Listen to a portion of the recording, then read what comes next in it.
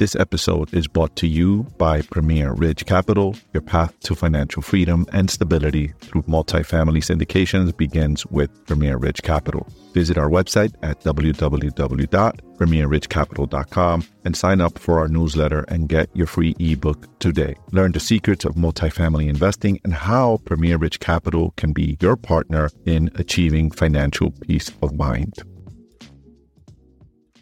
Good news for first-time home buyers and bad news for your monthly mortgages. Welcome back to your real estate market update for week ending March 24th, 2023. Mortgage rates dropped to 6.32%, the third straight week of declines. Mortgage purchase applications during the week ending March 24th increased 2% from a week earlier. Purchase applications were up 19% from a year earlier, and that is really good news.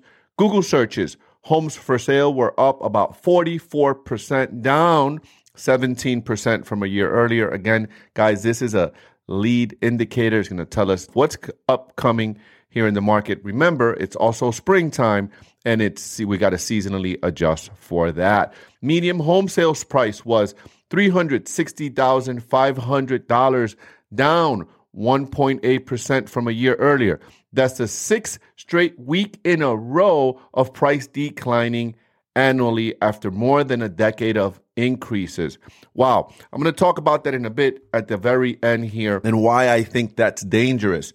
The median asking price of newly listed homes was $392,225, up 1.4% year over year. The monthly mortgage payments on median home prices was $2,518 at a 6.32% 30-year mortgage rate, which was the current weekly average rate for last week.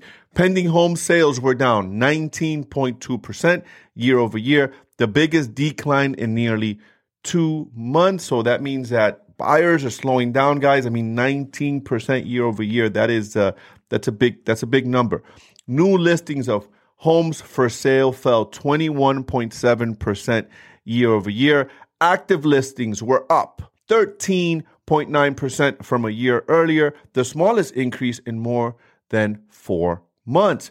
47% of homes that went under contract had an accepted offer within the first 2 weeks on the market, the highest level since June, but down 53% from a year earlier. Yikes. Homes that sold on the market were on the market for a median of 41 days. That's up 29 days from a year earlier and up from the record low of 18 days in May of 2022.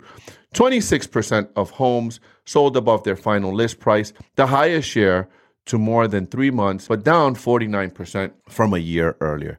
This is all really good news. I think not all of it. I think that most of this data here given to us by Redfin and their weekly market update is pointing that to the market being stabilized. I think the biggest threat that we have here is that 1.8% of median asking price being declined by 1.8%. Here's a challenge with that, guys.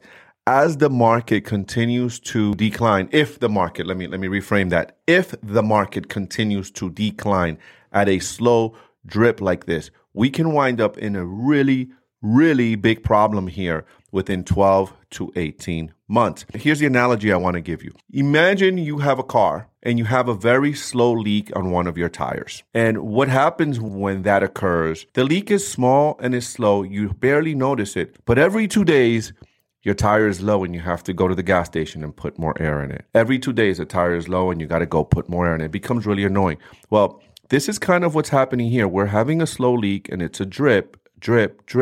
If we continue down this path, even for the next 12 months of a drip of 1%, a drip of 0.5%, another drip month over month, we can wind up with an additional 10, 15, 20%, yikes, man, in decrease in valuations. And that becomes a really big problem for the marketplace. Thank you guys for listening. If you're listening to the podcast, make sure you drop your comments, make sure you leave us a positive comment. Peace out. Really appreciate you guys. And that wraps up another episode of Wealthy AF brought to you by Premier Ridge Capital, where multifamily real estate syndications meet premier success. Your future starts here. Visit us at premierridgecapital.com for more details.